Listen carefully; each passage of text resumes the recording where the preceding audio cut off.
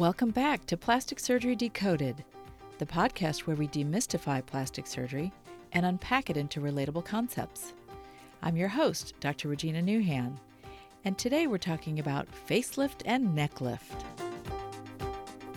We'll talk about when you would consider them as an option, how they're done, what choices are involved, what to expect afterwards, what could go wrong, and how long they last. I can't wait to tell you about it. Remember that this podcast reflects my experience and my opinion. It is not intended to give formal medical advice, but instead you can use it to gain insight, whether you are actually considering a procedure or you're just curious. So settle in for a listen and enjoy. Facelift is perhaps one of the most iconic procedures that comes to mind when people think about plastic surgery, or more specifically cosmetic surgery, of the head and neck region. The goal is to restore a more youthful appearance to the face and neck region while having it look natural, yet not be obvious that surgery was performed. Nobody wants to walk by and have other people think, he's had a facelift, or she's had work done. Easier said than done sometimes, since it's challenging surgically to be subtle while accomplishing significant changes. But techniques have been refined over the decades to try to further this goal. And the fact that there are truly so many different facelift methods available tells you that there isn't just one single one that is superior. Actually, it's nice for the surgeon to have multiple possibilities from which to choose, because patients not only have varying wishes in terms of outcome, but also differ in specific needs relating to their diverse anatomy, different stages of aging, and individual limits for downtime as well. The first facelift was performed over 100 years ago, if you can believe it. And these days, the latest statistics from the ASPS show over 130,000 are performed per year. Now, close to 90% of those patients are female, but that corresponds to about 10% of cosmetic procedures in general being performed on men. And 2/3 of facelift patients are over the age of 55, but a full 1/3 of patients were aged 40 to 55. In today's world, as I'm sure you're aware, there are increasing trends for non-invasive or minimally invasive procedures, which can be wonderful to lessen the signs of aging, and people these days are even starting such procedures at younger ages. But at some point, if a patient has true skin excess and is wanting a significant change, a facelift may be the only reasonable solution if their aging process has gone past the tipping point, so to speak. You don't want to try to compensate with filler or other injectables alone, as it will not lead to a good look. Suspension threads can be used for a limited and still temporary lift, and lasers and peels may improve skin texture, but none of these are going to eliminate excess skin. By the way, if you're interested, I provide more detail about filler, Botox, and non-surgical treatments for facial lines and wrinkles in recent podcast episodes 10 and 11. So let's take a moment to discuss what I mean by facelift. What is it? And why did I include neck lift in the title of this podcast as well? A facelift is also known as a rhytidectomy, rhytid meaning wrinkle, so if you interpreted the word literally, it would mean removal of wrinkles. Contrary to what you might think, a facelift does not involve the entire face as we think of it. It really just treats the mid to lower portions of the face and then extends down to treat the neck. So, a neck lift is typically part of a standard or full facelift. Though it's possible to have an isolated neck lift without the face component. We'll discuss that option in a little bit. But surgical lift of eyelids, brow, or forehead are not part of a facelift. Now, of course, treatment of those areas can be added on while undergoing a facelift if the patient and surgeon see fit.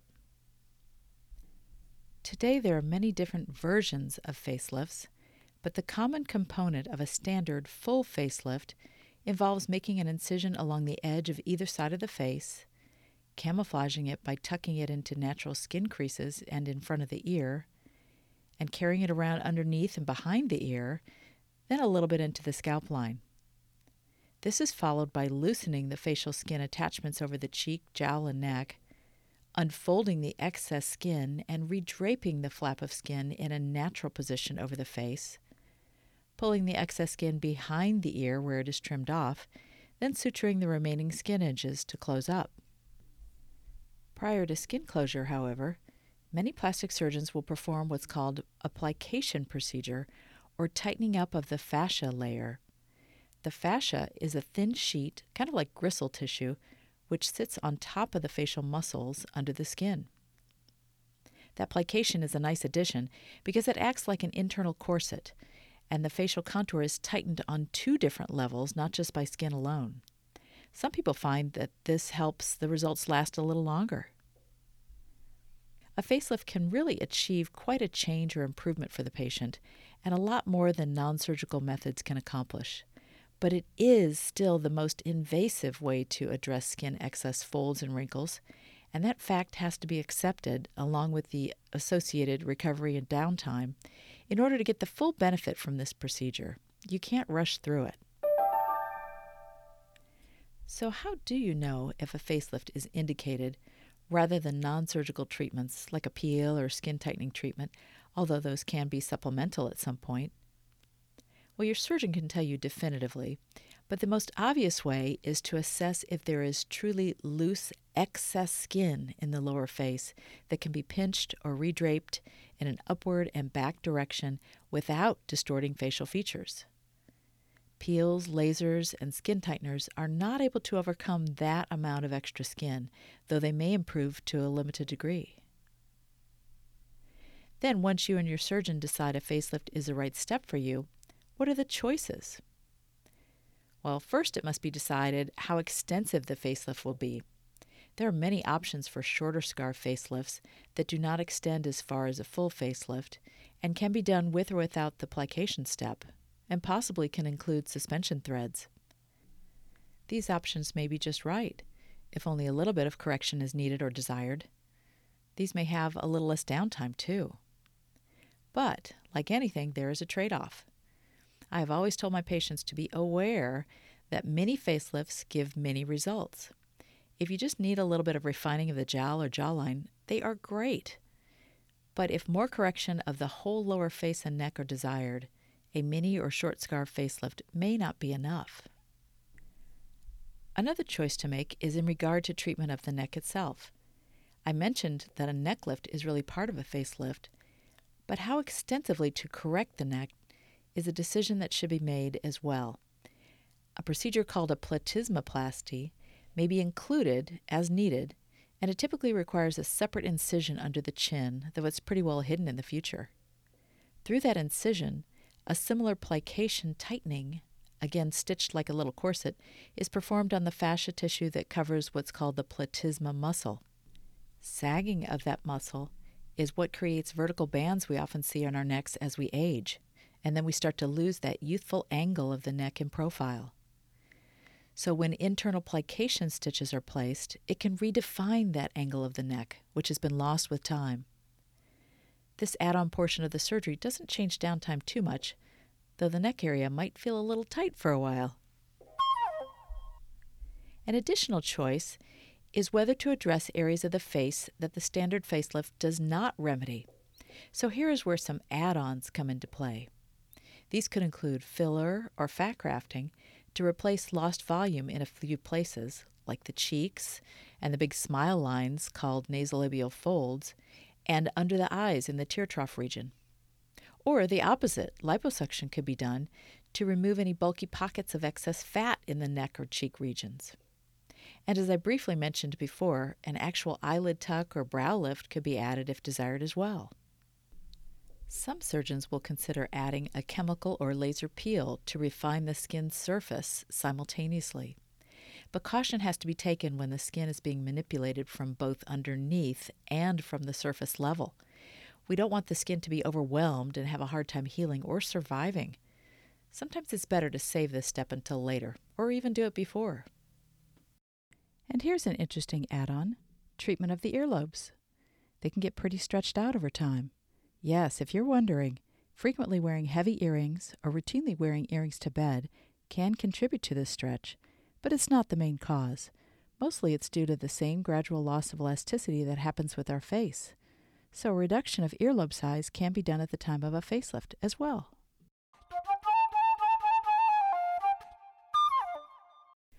Well, I promised I'd talk about the possibility of having a neck lift alone, since many times the initial complaint from the patient is, I don't mind my face, but it's my neck that bothers me every time I look at it. It makes me look old. So it's understandable that they might only be interested in having a neck lift. And certainly this can be an isolated procedure with or without the platysmoplasty we talked about. But here's where a formal consultation is so important, because often the heaviness of the lower face and the jowl region is contributing to the neck problem, to some degree at least, but may not be recognized. Trying to correct the neck without addressing the face, at least a little bit, might lead to disappointment with results and the appearance of bunched up skin by the ear, when the neck is smoother but the face is not. Now, a few general questions. Where is a facelift or neck lift performed, and how long does it take?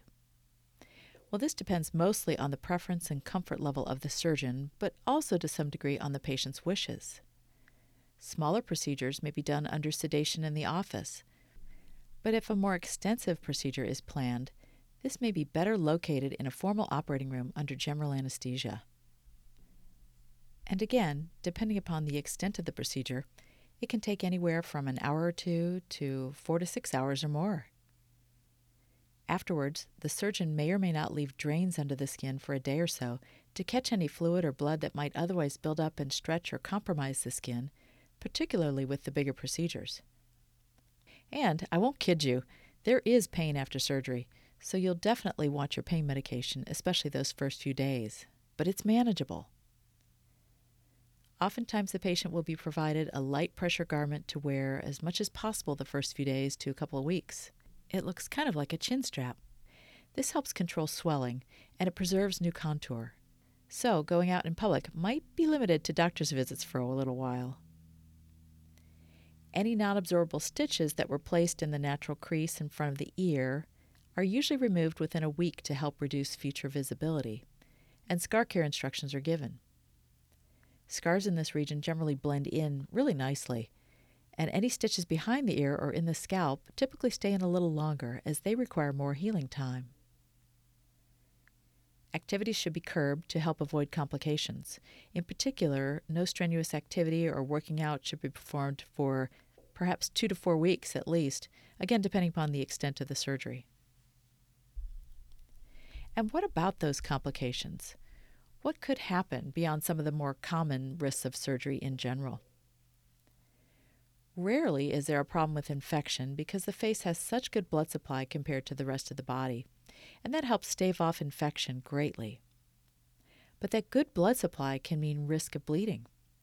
Of course, the surgeon cauterizes anything that's bleeding during surgery, but once the patient wakes up or becomes a little more active right after the procedure, bleeding could start up again. This can also happen if blood pressure goes up or there's a coughing spell, too. A little bleeding is okay and it's expected, but if bleeding continues, something called a hematoma or large blood collection can develop. Now, this is a problem because it will stretch out the skin, possibly to the point that it can't survive, and skin slough may develop. If skin slough does occur, depending upon the size of the skin compromised, it may heal in on its own, or it may require a separate procedure to help. Therefore, if a hematoma is present, often the patient will be taken back to the operating room somewhat urgently to clear it out. Luckily, this is a rarity. And keep in mind that while it is extremely uncommon to have some of the skin not survive, whether from blood supply issues or pressure on the skin from underneath, the risk of this event is much worsened by having a smoking history. Smoking decreases the oxygen available to the body's tissues, and after surgery, these tissues need all the oxygen they can get to heal effectively. In fact, many surgeons will not operate on a patient who has been smoking within 4 weeks of the surgery. If there has ever been a time that you are thinking about quitting the habit, this is a great incentive. Also, there are some important nerves in the face that are in the area of surgery. The surgeon takes great caution to avoid any injury of these, but despite that, problems can occur. There is often some transient numbness of the face that may take a few weeks or more to recover, but it usually does. However, some limited areas could be permanent, though again, rarely. Of more concern, however, would be problems with the motor nerves. Now, these are the ones that help move the muscles of the face. If one of these gets bruised, again, it will often resolve with time. Permanent injury, though, is possible, but luckily, again, not very common. This discussion of complications is purely to inform you and not to scare you. These events are indeed rare, but it's so important to have knowledge of the possibilities, even for a relatively straightforward procedure.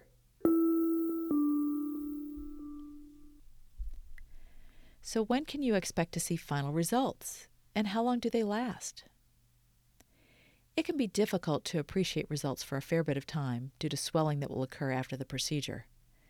Again, depending upon the extent of the surgery, the most significant swelling is gone within the first couple of weeks, but there is some that lingers and fluctuates throughout the day. By 6 weeks, you are starting to get a really good idea of final results, but 3 months is a safer bet. And as for how long it lasts, well, that really depends on so many variables, including the magnitude of the surgery, meaning how much was actually done, as a more extensive procedure will generally give longer-lasting changes. But a big factor determining length of outcome is how fast the patient is genetically pre-programmed to lose elasticity. Like you may have heard me say before, surgery is a great way to reset the aging clock, but unfortunately it does not stop it. That darn clock starts ticking again from day one after surgery.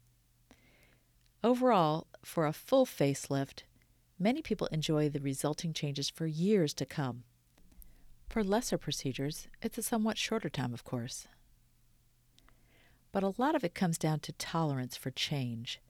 For those who really want to keep that aging clock at bay, it's not unheard of to eventually have what's called a secondary or repeat facelift, or even tertiary.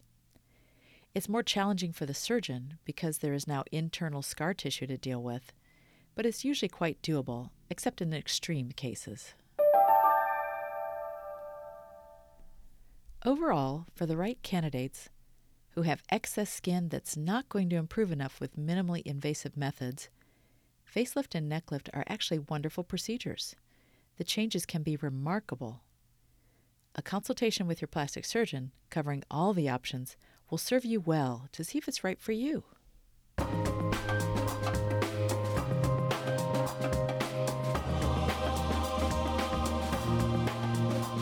Well, that's our show for today. Hope you enjoyed it and learned something too. Don't forget to subscribe, rate, and review. Please share this podcast with someone else who might be interested. And while you're at it, check out the podcast website for related topics to explore. It's www.plasticsurgerydecoded.com. And as always, thank you for listening to Plastic Surgery Decoded.